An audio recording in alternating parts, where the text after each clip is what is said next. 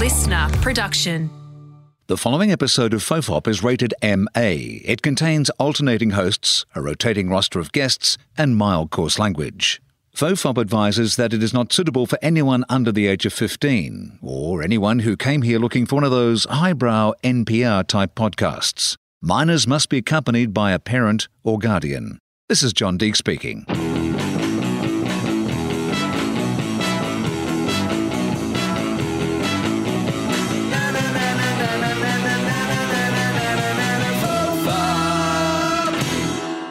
Hello and welcome to FOFOP. I'm Charlie Clausen and you are back in the video store with the pharaoh of the flicks, the maestro of the movies. It's Guy Davis. Welcome back. Charlie, pleasure to be here and thank you very much for inviting me back for another shift at the video store.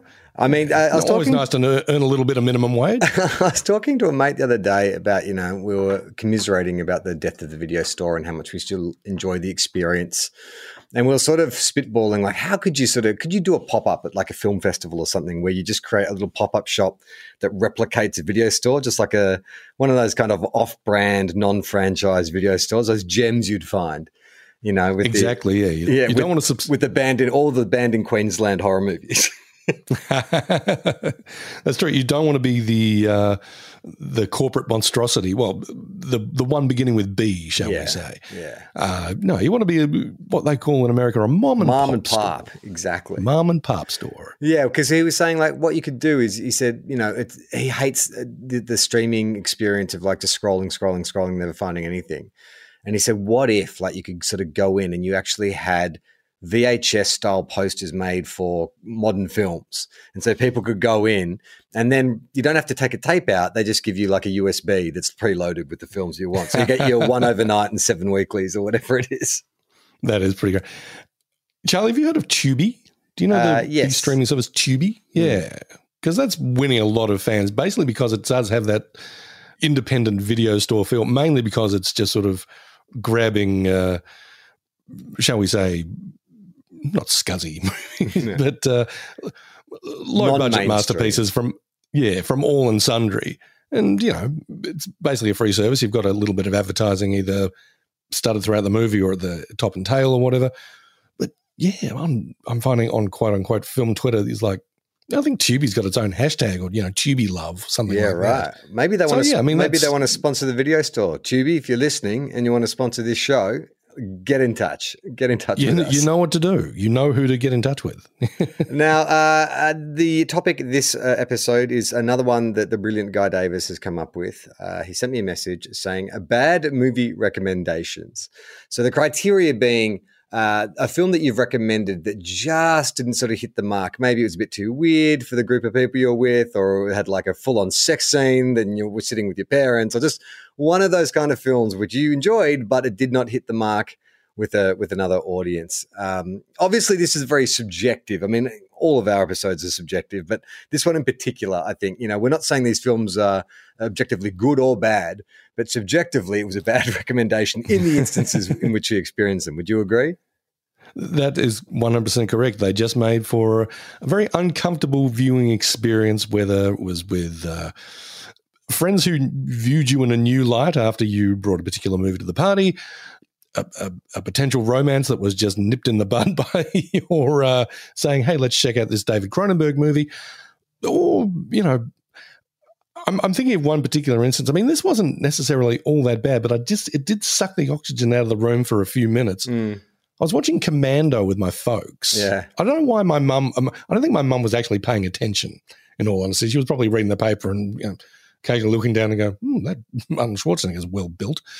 But there's a bit in it where Sully, played by the great David Patrick Kelly, he's basically putting the hard word on Rae Dawn Chong as she walks through the airport. She's not having any of it. And then finally he just gives up in frustration and slurs at her, you fucking whore. And I was like, wonder how this is playing with Bob and Margaret. But I mean, I had oh God, that's just gave me a flashback of something even worse. There's a great horror movie called Black Christmas. It's been remade a couple of times, most recently just a couple of years ago. But the original and best has been made in like 1974. It's got Olivia Hussey, the late great Margot Kidder, and it's sort of a proto-Halloween type where a bunch of girls in a college sorority stalked by this evil character named Billy. And Billy will occasionally get on the phone, sweet talk to whoever's on the other end of the line. This was the first time I ever heard the C word in a movie. Right. And my dad is there watching it with me. And I mean, I think I'd gone to the video shop with him at about age 10 or 11 and said, "Oh, I like a good scary movie, Dad. Can I get Black Christmas?" And here's Billy on the phone sort of talking about pretty pink C words. I mean, I know we swear occasionally in the video store, Charlie, but I'm not going to drop the C-bomb this particular time. But I think Dad's looking at me like, what kind of weird, perverted son am I raising that he, wants to watch this kind of thing? One of the most insulting things I think someone ever inferred about me, I was dating this girl in the late 90s. We went on a couple of dates, saw a couple of different films, and the first film we saw was Sleepers, and I kind of thought Sleepers is a bit overcooked. Like, I get, it's a great cast and stuff. I just find the whole thing a bit overwrought and kind of a bit on the nose. And then the next week, we went and saw Multiplicity. I'm a big Michael Keaton fan. Oh, great, he's doing it. Harold Ramis is directing. This will be great. And I remember coming out of Multiplicity and her looking at me and going, "Oh, it's funny. Like, I picked Sleepers last week and you picked Multiplicity this week. I can see why. You're the kind of guy who likes Multiplicity." And it sort of has rung in my ears for for 25 years since. I'm the kind of guy who likes Multiplicity. I mean, it could have a million meanings. Not unlike the movie itself. But Nice. But very much in the way that sounds like, that's your type of movie, isn't it? Like, yes, it is. What? Yes, it is. Yeah, exactly. But you brought up the discomfort of watching a movie with your parents where there is a vulgar language and all this kind of stuff. And that actually brings me to my first film. And it was a very similar experience. And it was all on me because I was one of those loser kids in the 80s who didn't have a VHS player. Like, we couldn't afford one. That was the word brought down from my family. So we would occasionally borrow friends when they went on holidays. We would borrow their VHS. And then the trip to the video store was extra special. We got one of our own by about 1987. I think that, Mum and Dad couldn't hold out any longer. And I remember, so we got this friend's VHS player for the weekend. And so we went up to the video store. And I loved Beverly Hills Cop. Like, I was just the right age, Eddie Murphy. Like, it's just that's an objectively great movie. Best mix of comedy and action, one of the all-time great comedy action movies. So I see Beverly Hills Cop 2, and I'm like, well, the first one was so great. The second one can only be better, right? And so I talked my mum into, because I think it had quite a high rating, not an R rating, but it was definitely not a PG rating at the time. The sequel directed by Tony Scott, who is basically, when you think of 80s films, you're thinking of Tony Scott, that aesthetic, right? Very muscular filmmaker, to be kind. Body oil and cocaine. Yeah, exactly. Because I was just scrubbing through Beverly Hills Cop 2 before we jumped on, and I'm like, this looks like cocaine on film. Like, the whole thing just looks like cocaine. It really does, doesn't it? I mean, because, the first Beverly Hills Cop, directed by Martin Brest, a really good filmmaker, made Midnight Run, and well, I like Meet Joe Black. Not many people do. Yeah. But it feels like a sort of a legitimately gritty cop crime comedy. Perfect balance of those two elements, right? Yeah. Not slick. It feels almost like a 70s movie. Yeah. Or a very early 80s movie. It's like The Wire with comedy. Very much so. Yeah. And then you get to a couple of years later with Beverly Hills Cop 2, Tony Scott at the helm, and it's like, oh, this is the difference between early 80s and late 80s. Yeah. It's gloss. Gloss. This is kind of, when you think of the 80s nowadays, all that sort of synthwave kind of feel and everything neon and pastel and all that. Yeah, this is the kind of thing that really exemplifies that. Yeah, but the film, just generally is mean-spirited. Like, it has a really mean-spirited tone. And even Axel Foley's improvs and the way he's always conning people and working the angles and stuff, it all comes across as really irritating and unlikable. Like, he's just constantly, humiliating people or taking advantage of people's good nature, or, when he steals a house, he convinces a foreman that the building's being condemned. And, it's just there's none of that charm of the original Beverly Hills Cop. None of it feels earned. It all feels quite entitled. But then the violence is also like, you're talking like Squib City. And the first film, like you say, is kind of gritty violence. But this feels much more kind of like voyeuristically violent. But I remember sitting there with my parents and we got up to, I think it was where they get to the Playboy Mansion, where they're trying to find some guy, and Hef comes over, they have their little interaction. And Hef walks off, and Rosewood and Taggart say to Axel Foley, "What do we do now?" And Axel says, "We follow our dicks." And I remember my father turning to my mum and saying, "All I've seen this guy do is call women bitches and rip people off and be a real prick of a bloke. I can't believe he's the hero." My dad was having none of it. Absolutely none of it. And then it all culminates at the very end, because one of the subplots is that Taggart, who's the older of the two cops, the button-down detectives, his wife's left him. And then at the end of the film, when it's all being wrapped up, we find out that Taggart, is getting back together with his wife. And it's like meant to be like a tender moment of the three buddies, like saying their farewells. And he has a line where he says, he plays down why she's come back. And she's like, "No, she's coming back because I got cable." And Axel Foley's like, "No, she's coming back because of your cable," pointing to his dick. And I'm like, oh, Jesus Christ. Like we couldn't even do like the sentimental farewell without this some kind of gross, crass joke. And I actually thought that maybe, because Tony Scott has been kind of deified in retrospect because of that 80s. And so I was thinking, well, maybe it's going to be one of those films that actually has improved with age. No. Like it has this aesthetically, sure, absolutely. But everything else about it is just like, oh God, what a drop off from that first film. It's more than anything else, it's just a great nostalgia trip if you want to go back and revisit 1987 or 1986 or whenever it came out. That's primarily it. Because you're 100% right about the whole. I mean, in Beverly Hills Cop 1, he feels confident. Eddie Murphy feels confident. In this, he feels cocky. Cocky, that's right, yeah. Yeah. So it's a little disappointing, but we will say this: it kicks the shit out of Beverly Hills Cop 3. Yeah, I don't think I've even actually ever sat through. It's at an amusement park, is that right? It is, yeah. And they've just wrapped. They've just wrapped Beverly Hills Cop 4, I believe, because a mate of mine in the States is working with Bronson Pinchot. Is that how you say his name? Is it Pinchot? Pinchot. Serge. And so apparently he's back as well. And it's like, oh, okay. Well, I mean, despite what I've just said, I'm curious to see what. Apparently, it's an Australian guy directing this one, the fourth one. He's like a commercials guy. Not Patrick Hughes. No. But I just read somewhere recently. Directed by this guy. Right. I want to say Mark Maron. That's not obviously not his name, but it's Mark something. Yeah, making his feature film debut. I look forward to watching it on some streaming platform. Like that's not going to go to cinemas, surely. I don't think it is, no. And it's doing that thing like Top Gun Maverick. I think it's actually called Beverly Hills Cop Axel Foley. Oh, fuck off. Fuck off. Like I'm over this shit. Come on, man. I'm waiting for Godfather 4, Corleone. Yeah, that'd be great. What's your first film, Guy? A horror movie from 1981, I believe, called The Burning.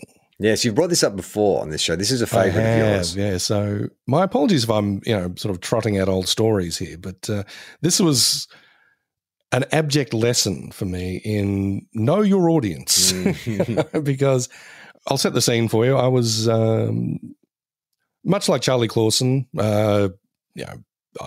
actually, no, Charlie Clausen is actually a professional actor. I just wanted to be an actor. So I was, a production at school, and we all had to come back to school maybe 2 days before the start of term officially, so we could, do rehearsals for this production. I think it was Guys and Dolls. Actually. Who are you? I was the one who didn't sing. I was the cop. Apparently, and this, I was as surprised as anybody to discover this. When we had singing auditions, they said, your voice is too deep. I'm like, wait, what? Because, I was about 5'7" and really skinny. But then I'd sing and it sort of sounded like Barry White. It was so strange. So neither guy nor doll. And ironic that you couldn't get cast as a guy. That's so I just had the speaking part. But we were all back at school and sort of having this boot camp of training and staying over. And one night he's like, oh, well, how about we just have a movie night? And there was a video shop nearby that I was that I had a membership for, and I said, well, and everyone's like, oh, guy, you know movies, can you get us something? Maybe something scary, and then a comedy as well. So I came back with The Burning. I mean, and in hindsight, I probably should have got something like Halloween, which is same genre but less violent. Yes, a little classier, a little more elegant, and scary, but not like The Burning. Utterly off-putting in every way. Yeah, The Burning has a very, I mean, it's tame by today's standards, but a very famous slaughter scene, canoe scene, where isn't it like half the main cast get annihilated in the space of like 30 seconds? Yeah, they're all in canoes and they're approaching this. I'll give you the setup of The Burning. It's a summer camp. Oh, this sounds familiar. At summer camps, you've got people sitting around the campfire telling spooky stories. And this one is about a gang of kids at this summer camp a few years ago who had it really in for the caretaker, whose name is Cropsy.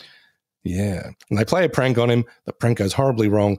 Cropsy is essentially burned to a crisp when for some reason, Cropsy has a jerry can full of petrol next to his bed that he knocked over. As you do. Yeah, set him on fire. He is now, in the words of one character, a Big Mac. Well done. But he's returned to this other camp, and he just goes around with his big old garden shears and makes mincemeat of just anyone in his way. Yeah.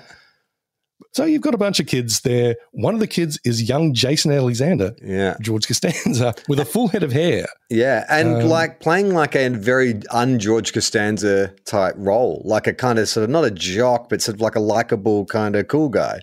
He's like a Belushi. Yeah. He's like and I remember watching this and going, I really like this guy. He's fantastic. I hope he goes on and does something. And turns out. He naturally went on and did something. Yeah.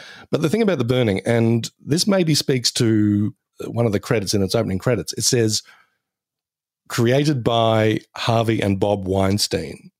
So it's like a very early Miramax production. This is the one that put them on the map, right?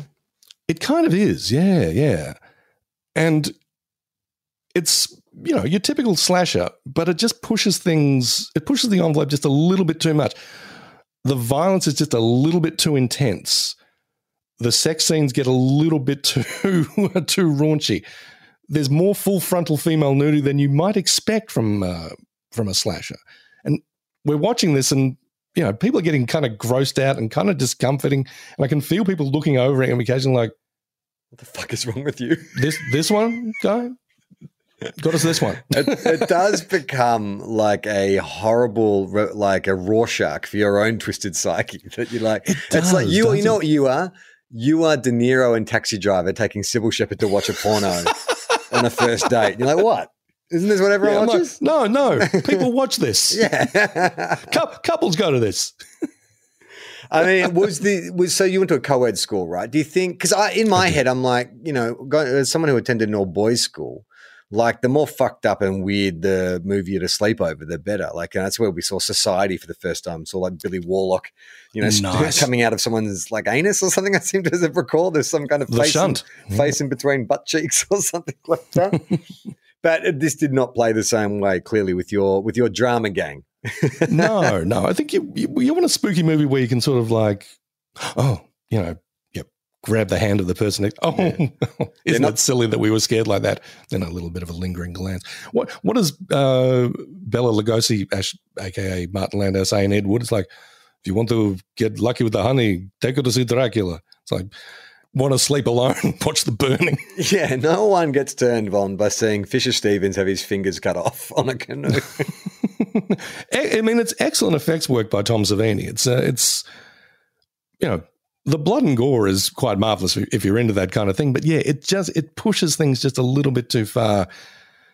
Maybe that's what horror movies are meant to do, but you got to know your audience, as I discovered that night. It is funny though with horror. Like, I'm not a particularly fond of like torture porn, like, that sort of second wave we had of torture porn after Saw.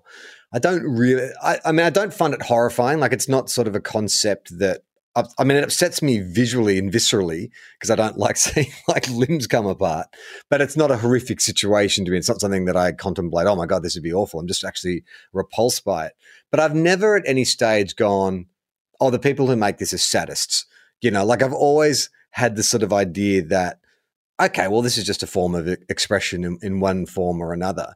But there is this real knee-jerk reaction, even with kind of like well-established film critics, where they will accuse a filmmaker of like echoing the values of the characters in a horror film. And I'm always like, that's strange. Like, you don't really do that with other genres. But I remember reading a review of Wolf Creek that was, I think it's Roger Ebert, and he's like, this film is sadistic. You know, whatever the line is, it crosses it by a mile. I'm like, hang on. Like, what are you talking? You understand it's still a movie, right?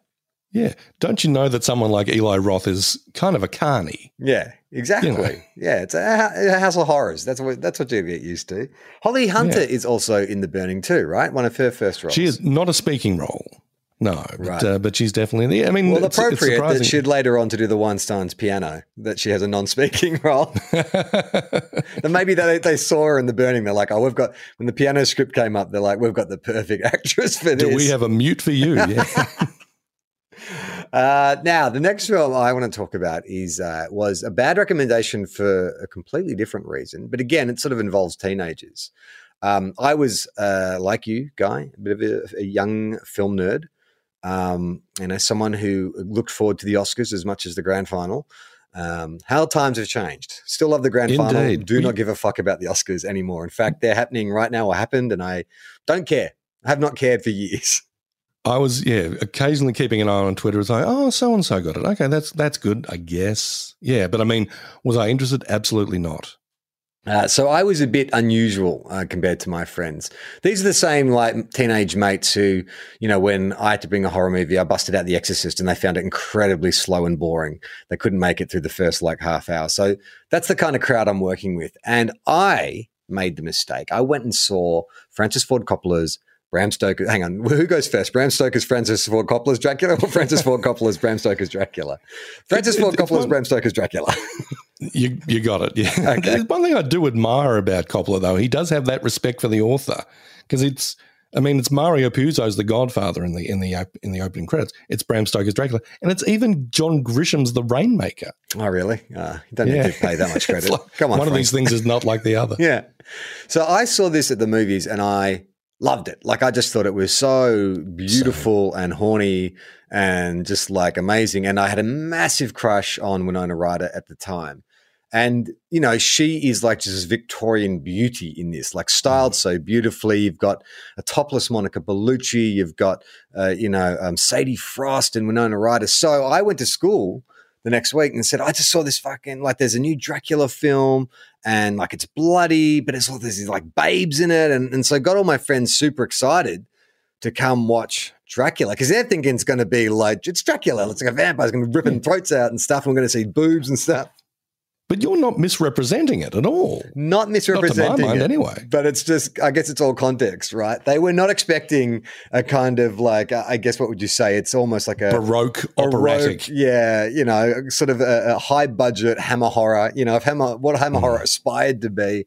And the boobs weren't even that good. Like there's fleeting at most or like shot in silhouette. It's not like, you know, like Friday the 13th or anything like that. No. It's arty. Not really catering to the male gaze, shall we say. No, I mean, but I was about to take issue with you say the boobs aren't that good. They're Monica Bellucci boobs. Oh, fantastic boobs, but the way they're shot was tasteful and artistic, not lingered upon, which was not tolerated by a group of 13-year-old boys who wanted to see something much grosser. So I remember them like being so bored during the film, and I kept saying to them, just like, hold on, it gets really bloody at the end. You know, he turns into a giant bat and they cut his throat and chop his head off and shit. But by then, I'd lost them, and I was ragged mercilessly for that choice. It's like, never let Charlie recommend a film again. That's a damn shame. I mean, all due respect to your friends here, they've got terrible taste. Bram Stoker's Dracula is an absolute banger. It is a fantastic movie, and that is one that stands up. And I think it's because, well, there is one element that doesn't stand up, and it didn't stand up at the time. You know what I'm talking about? I know who you're talking about. No, yeah, then you know what I'm saying. Everybody loves him now. But our man Keanu back then was... It is a baffling not choice. Quite cutting it. It's a baffling choice. Every other cast member is so perfectly cast and is doing what they're doing so well. And I mean, I love Keanu, but he shouldn't be doing that. Like, it's like when you see him in Much Ado About Nothing. It's like it's too anachronistic. It doesn't make sense. It's hurting my ears and my brain. That's exactly right. I mean, I actually don't mind him in Much Ado About Nothing. I don't think he's not quite polished enough with iambic pentameter and all the Shakespearean stuff to fully nail it. But he kind of gets the mood of the character right in dark, Much Ado About Nothing. He's meant to be all sort of glowering and malevolent. One might say. No, I can't even get it right there. France. But he sort of nails that aspect of it. But yeah, when he opens his mouth to speak, it's like, your line delivery is just not doing it there. And even worse in Bram Stoker's Dracula. I mean, I buy him as this, ardent, dopey, sincere, love-struck young man.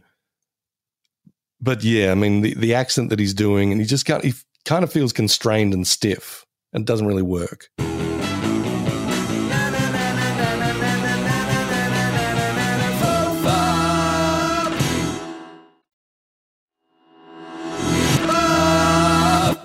Whose accent is worse, his in Bram Stoker's or Kevin Costner's in Prince of Thieves? Which is the worst?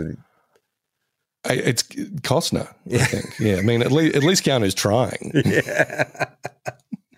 But I think that because it is a highly imaginative view of the Victorian era, it looks beautiful to this day. Like, if you can get your hands on a Blu-ray, it holds up incredibly well and hasn't really dated. Even the effects, because a lot of them are quite practical, look amazing.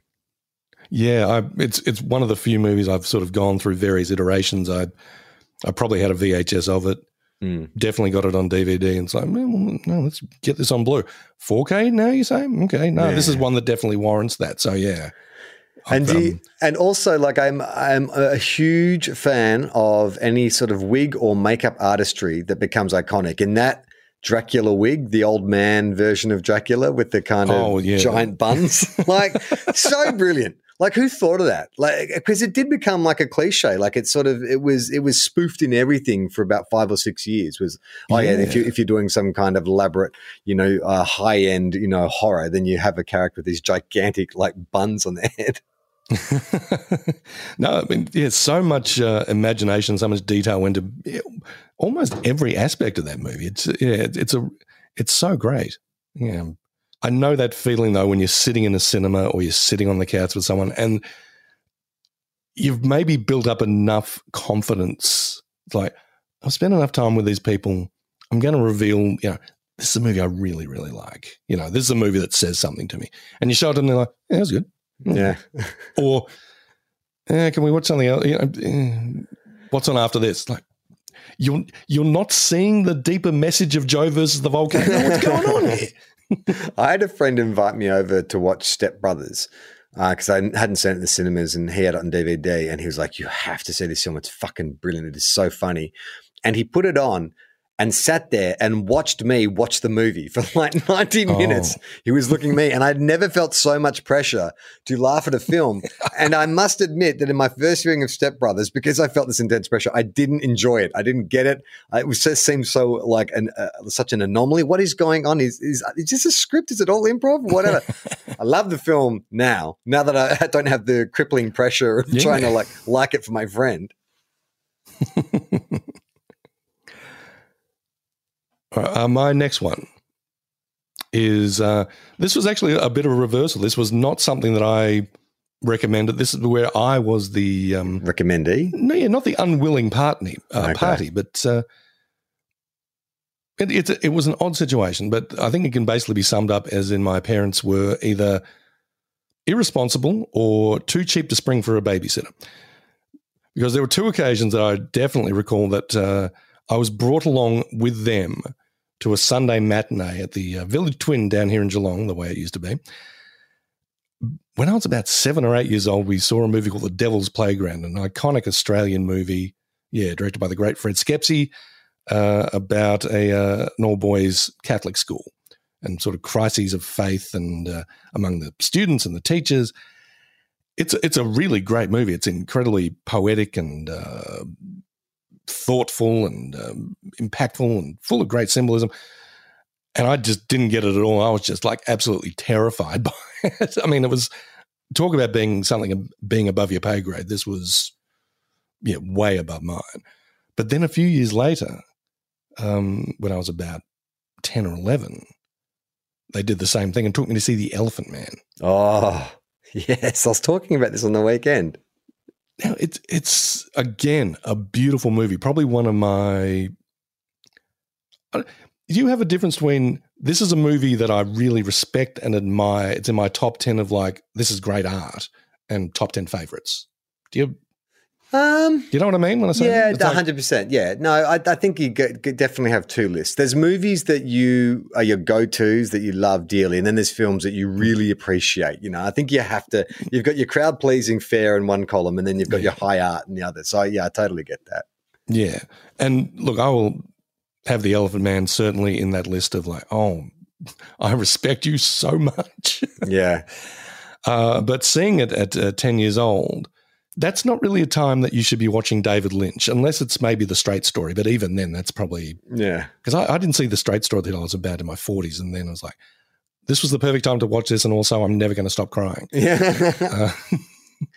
Not exactly like Bram Stoker's Dracula, but this is incredibly impressionistic and artistic, and it's got – a really rich visual imagination and a lot of stuff that probably is going to go over the heads of so many people, let alone a 10-year-old. Yeah. But also, it's quite unflinching in how inhuman human beings can be to someone they perceive as different. Yeah, it really exposes you, if you're a child especially, to cruelty, the notion of cruelty, and that someone can be victimized for no wrongdoing other than just being who they are.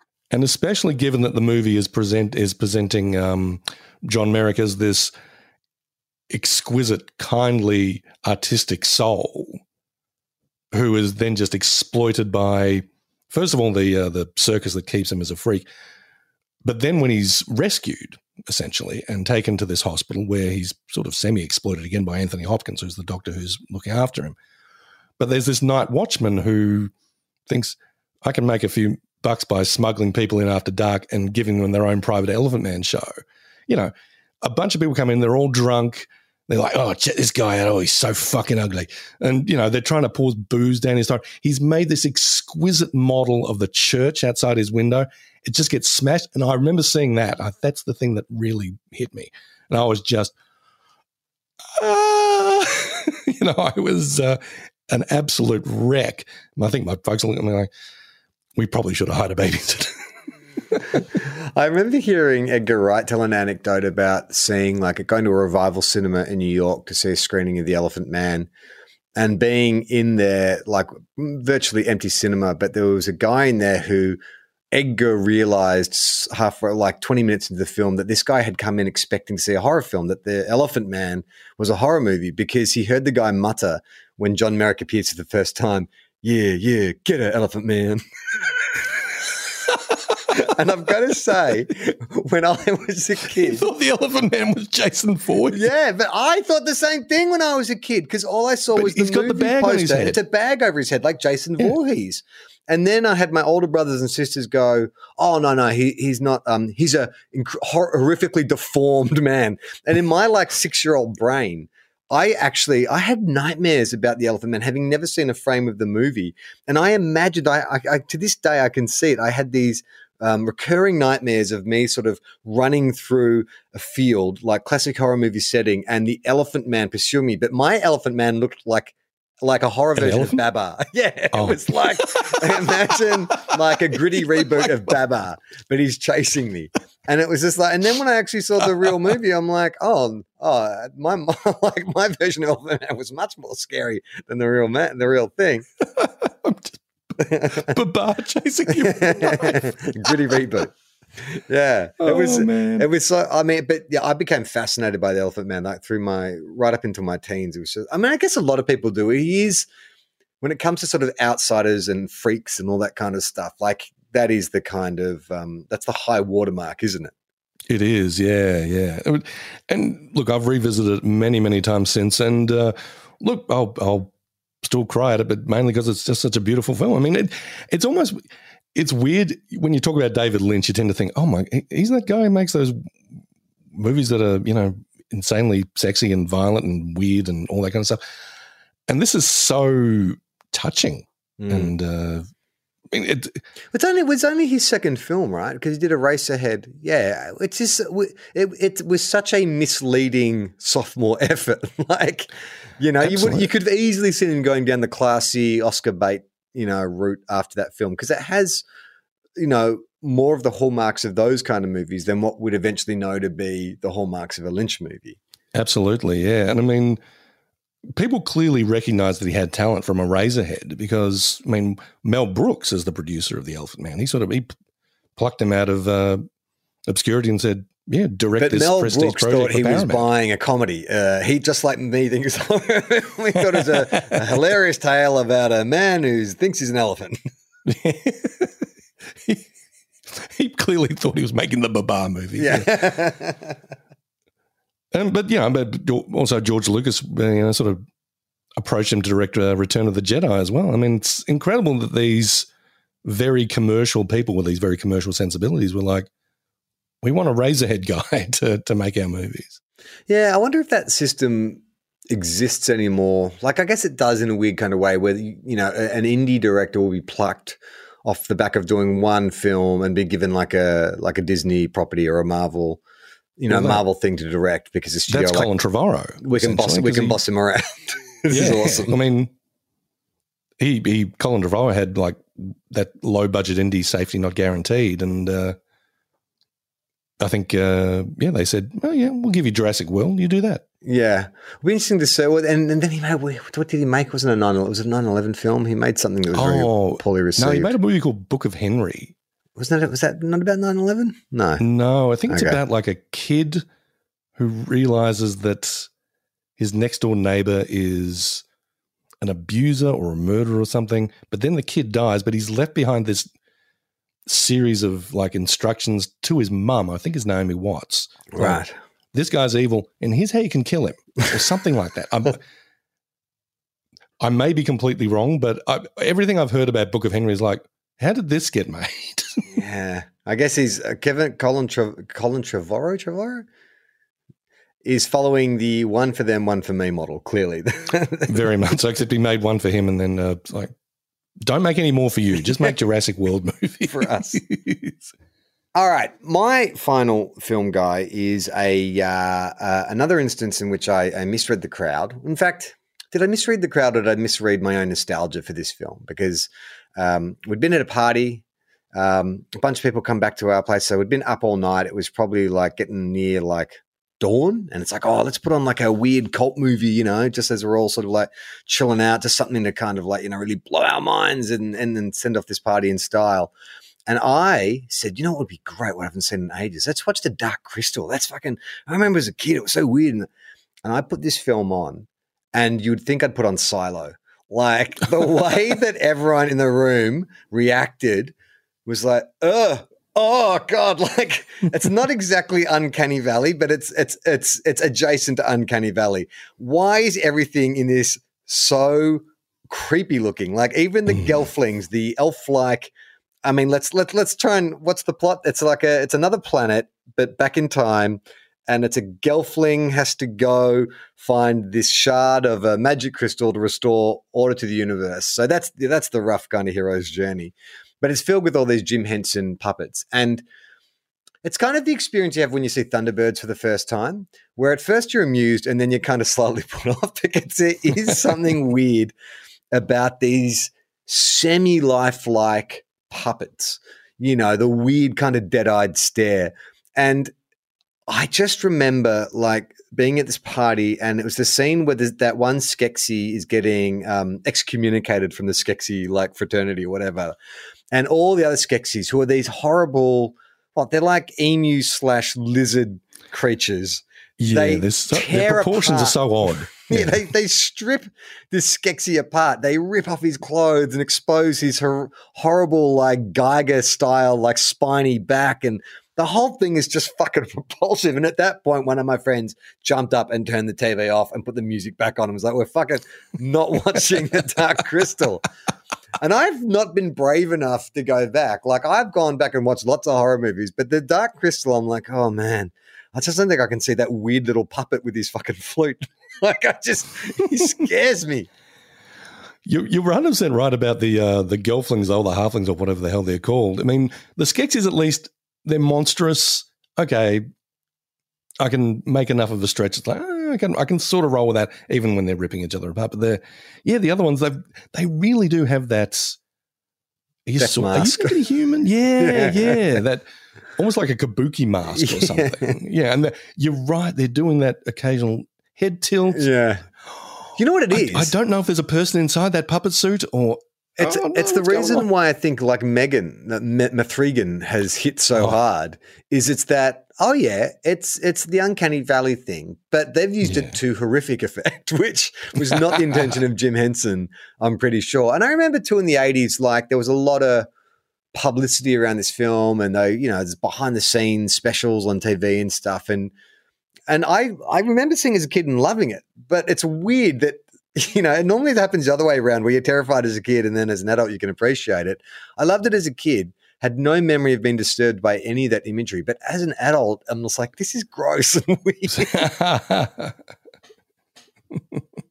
I might have to revisit it now as well. Did Netflix do like a reboot or something? There was a reboot and I sampled that, but it's just like, I couldn't handle it. Like, I think we've got to a point with puppeteering, like the sophistication of CGI, and I'm not like a CGI guy. I love practical effects, but I also think that we suspended our disbelief a lot harder back when it was the days of stop motion and animatronic puppets.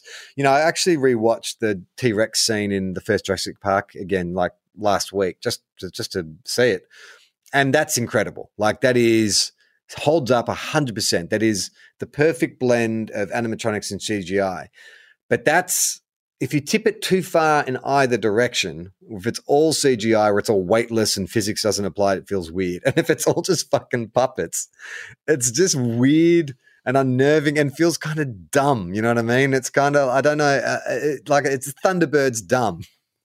Well, there was definitely that phase though in the mid 80s where I think everyone was viewing Jim Henson and the Henson Studios as like, they're not taking it to bold new places, but they're moving it forward. They're moving puppetry forward, and not just for kids anymore.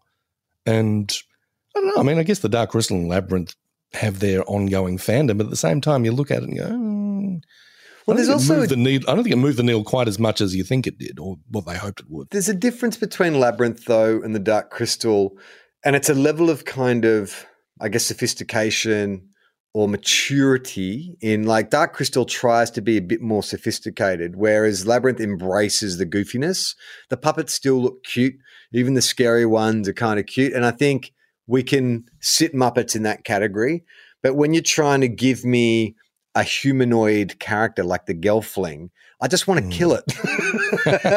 My first impulse is to pick up a heavy object and bludgeon it to death before it hurts me or my family. Well, yeah. I mean, you get the example of that as well with, all that stuff that Robert Zemeckis was doing with the Polar Express. With his motion capture, particularly the Polar Express. Everyone's like, I'm not getting on board this train. I don't care if it's Tom Hanks. It doesn't look like Tom Hanks. It looks like weird simulacrum of Tom Hanks. And no, I'm not boarding the Polar Express, even if it is taking me to the North Pole. Forget it. I mean, it would be interesting to see if someone, if the way, because obviously robotics are getting to a point where it's incredibly sophisticated. I wonder if there will ever be an instance in which there will be an animatronic character in a film that is just so fucking dope. Like the articulation and the creativity and the design is so dope that you're like, I mean, not that necessarily that it has to be a human, but it's just a creature that you're like, that's awesome. Like, do you mean make that a character for the whole film?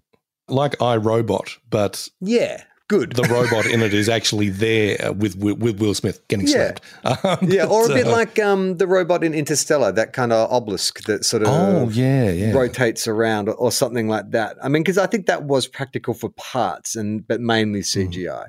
But I wonder if there'll ever be something that, I don't know, like a dark crystal, like a fantasy creature or a fantasy character that is animatronic that doesn't make us like recoil in horror. All right. My final selection is, again, a bit of a retrospective, bit of sort of looking back and going, this was good at the time. In hindsight, not 100% sure what we're thinking, although, I think we were all young and innocent and just enjoying it for what it was. Back in the early 80s, my very good friend JP and I would go to the movies occasionally, and, the first thing we saw, they were a very popular band, and, of course, they were making their segue into a stab at movie stardom. It was the Village People, and they, put together Can't Stop the Music, which now anyone who stays up late on New Year's Eve will realise is the gayest movie ever made. So here's not two as gay, 10-year-old not quite boys as gay going as off Top again Gun, but pretty gay. Not quite. on par with the two original 10-year-old Top Gun. boys. Yeah, two tickets to Can't Stop the Music, please. And I think we're all enjoying, do the milkshake and YMCA and all that. But you look at YMCA, the number in that in particular, it's like, oh my gosh, this is a real sausage fest. Yeah, so many gym shorts in that music video. Absolutely, yeah. And now you look at it, and honest to God, I mean, if you watch it on New Year's Eve, because Channel 9 shows it every midnight on January 1st, it is really, it's not even gay subtext; it's text. I mean, and I'm not saying this is like, oh, that's terrible, but I'm just remembering two innocent young 10-year-old boys from Geelong going, it's like, you can't stop the music, and just being subjected to all this imagery that we probably couldn't process, but we're going, not sure this is what I was expecting. Buying a ticket for. I do remember my favourite scene in that is when the biker does his audition and he sort of just like happens to stumble in late. And they're like, well, can you sing? And just on the spot, he just belts out like a bit of kind of just like falsetto singing. Opera. But it's like, does he just get about like that during the day? Like, that's the thing about the movie. It's like the characters that they play is their day-to-day clothes. Yeah, I mean, one of them is actually a cop, and one just got out of the military or whatever. Yeah, but Leatherman just rocks up to what? To pay a speeding fine or something? But I mean, JP and I were just like, I'm going to go buy the soundtrack after this. It's really catchy. But every time it's been on TV or, someone will mention, I'll give JP, well, remember we saw Can't Stop the Music? Yeah, what was that about? But then not long after that, and I was reminded of this because, the recent tragic passing of Olivia Newton-John, there was a bit of a tribute on. I think Channel 7 played Grease and then Xanadu back-to-back. And I hadn't seen Xanadu in goodness knows how long, but JP and I saw that together as well back in 81 or 80. And, because it had a banger of a soundtrack by ELO and, every young red-blooded male was in love with ONJ. So I went to check that out. And I think when we talked about Labyrinth, I said, this was a time when cocaine ruled the world. Xanadu, I don't know what they were on when they greenlit this or put this all together, because it is a real mishmash of everything. Yeah. I have a soft spot for like movies based on bands. Like one of the best ever, and I don't even know where you can find it, is Kiss versus the Phantom of the Park. Phantom of the is that what it is? Park? That is, yeah. It is such a weird film, and I think like Peter Criss or someone's dialogue is completely ADR'd, and it doesn't it doesn't match his mouth like when he talks. But it's just such a weird. Like it's a weird half-baked mythology behind who Kiss are, and like they have magic powers and stuff. And I just love the fact that like it's so clearly a cash grab. It's so clearly a cash grab. And you're working with people like even A Hard Day's Night or Help, which are often held up as being like really great examples. They're terrible acting. Like it is, it's, I guess you'd say charismatic, musicians surrounded by really good, capable supporting actors. Like the Spice World, I think, is a great example of that. I think Spice World's a lot of fun because they cast it really well and it's just dumb and stupid and fun and you're not meant to take any of it seriously. Yeah. But then there's the occasional attempt to string a storyline together or have some, like I said, some mystical powers attributed to the band or the name of the band. Like it doesn't make any sense. Well, that's the thing. I mean, an outfit like Kiss that's so larger than life, I mean, you'd think you'd put them in like some sword and sorcery kind of deal, but instead they're in like a Scooby-Doo mystery in a second-rate amusement park or something.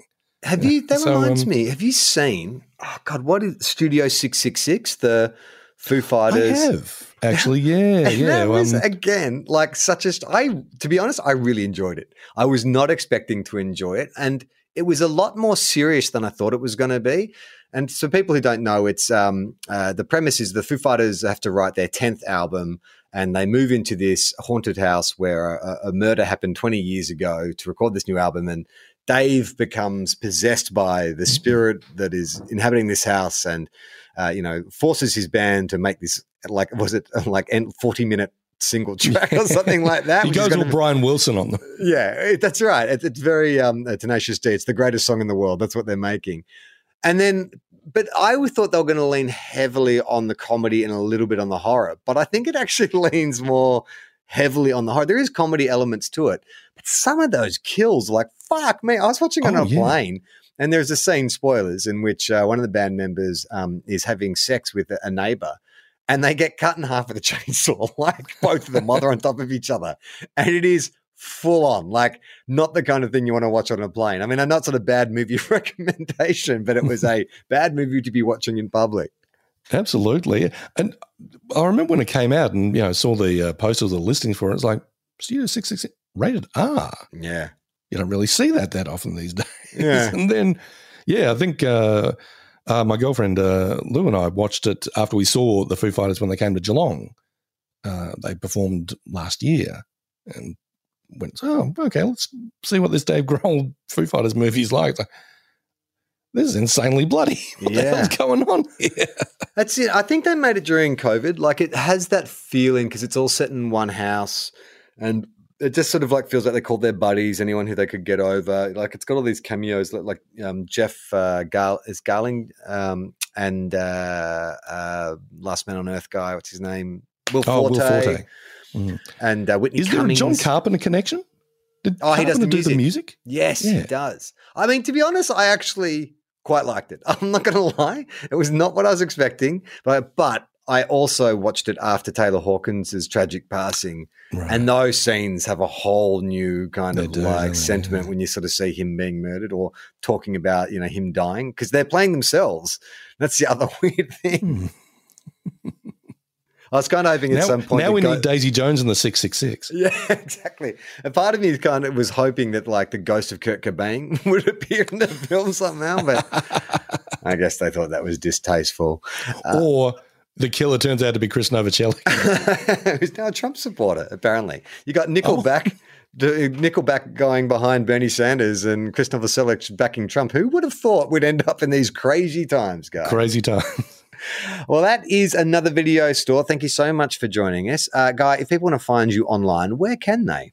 Well, if you want to venture into Twitter and sort of brave the Elon Musk Merc, you can find me at Robert Guy Davis. But if you're interested in podcasts, and particularly podcasts about popular culture and 90s nostalgia, you can check me out on Four Finger Discount with my co-host Brendan Dando. We cover The Simpsons, one Four Finger Discount, but we also have shows on South Park, Seinfeld, Futurama. Guys recorded back-to-back podcasts today. If you're wondering why he sounds a bit weary, this is like he's coming up on 5 hours of just talking. So cut some slack.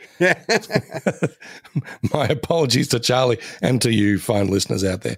But yeah, you can Google Four Finger Discount and by all means check it out when you're not listening to Charlie Clausen and his cavalcade of chums. We'll be putting the links to all Guy's stuff on the episode description, as well as links to the films we have discussed in this episode.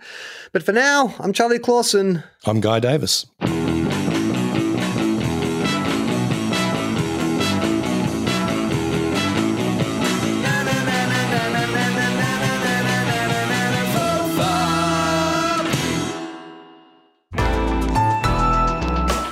Listener.